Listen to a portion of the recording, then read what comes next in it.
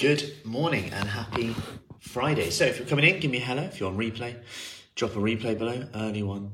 Today is early start one-to-ones, sessions, inside, outside, full on Friday. Kickstarts, people coming in where we go over there one-to-one. And speaking of which, in this one-to-one, we set simple habits that you can add into your routine. And one of the ones that one of the ladies wanted to do, this is a key thing, wanted to do, because what we do at Frenchy Fit is empower you to make the choices that you want to make, because actually being forced to do something actually doesn't always work for very long. Yeah, there might be a few times where we go through a certain part of habit change, but quick wins are a big part of seeing progress, feeling progress.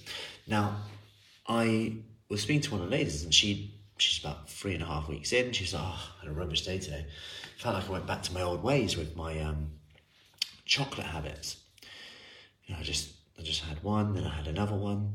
Just felt like a bit back to where I was, and it was interesting because back to your old ways. Yeah, it had been about 3.5 weeks where she hadn't been doing that.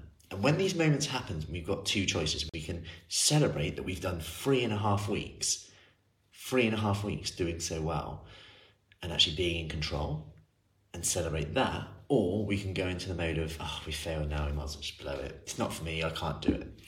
And it was amazing to hear. And she was like, we reflected on it. We were like, what does this say? This says this is evidence that you can do this, number one. Number two, one thing to consider is how much money have you been saving? She's like, well, sometimes like £3 to £5 a day, £3 to £5 every day from being more in control of her chocolate.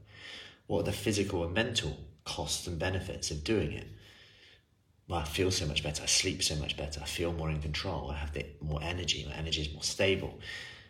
I don't feel guilty and beat myself. It's like being aware of these things, and whether those connotations around eating whatever so-called naughty food are true or not.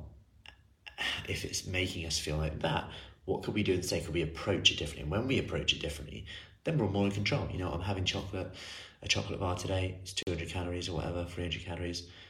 So's a few pieces of fruit.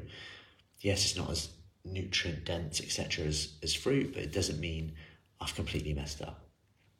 So next time you go into that space of, I messed up, just consider, can we celebrate the time that you didn't do it for? What does that mean that you have done it? People say, I don't know how long I can stick to this. Just stick to it right now, in this moment. Remember what I said about the 4 quarters of the day. So important. If you mess up the morning, remember you got the afternoon. Remember you got the midday. Then move into the afternoon. Then move into the evening. Write off a quarter of a day rather than a whole day, and see your difference over 12 weeks. Imagine if you could save a day every 12 weeks of messing up, screwing up, what difference your results would be. Anyway, be kind to yourself. Go at your pace with this. That's what it's all about. And make the choice that makes you happy. That's the key thing. And I'll see you soon. Take care. Have an awesome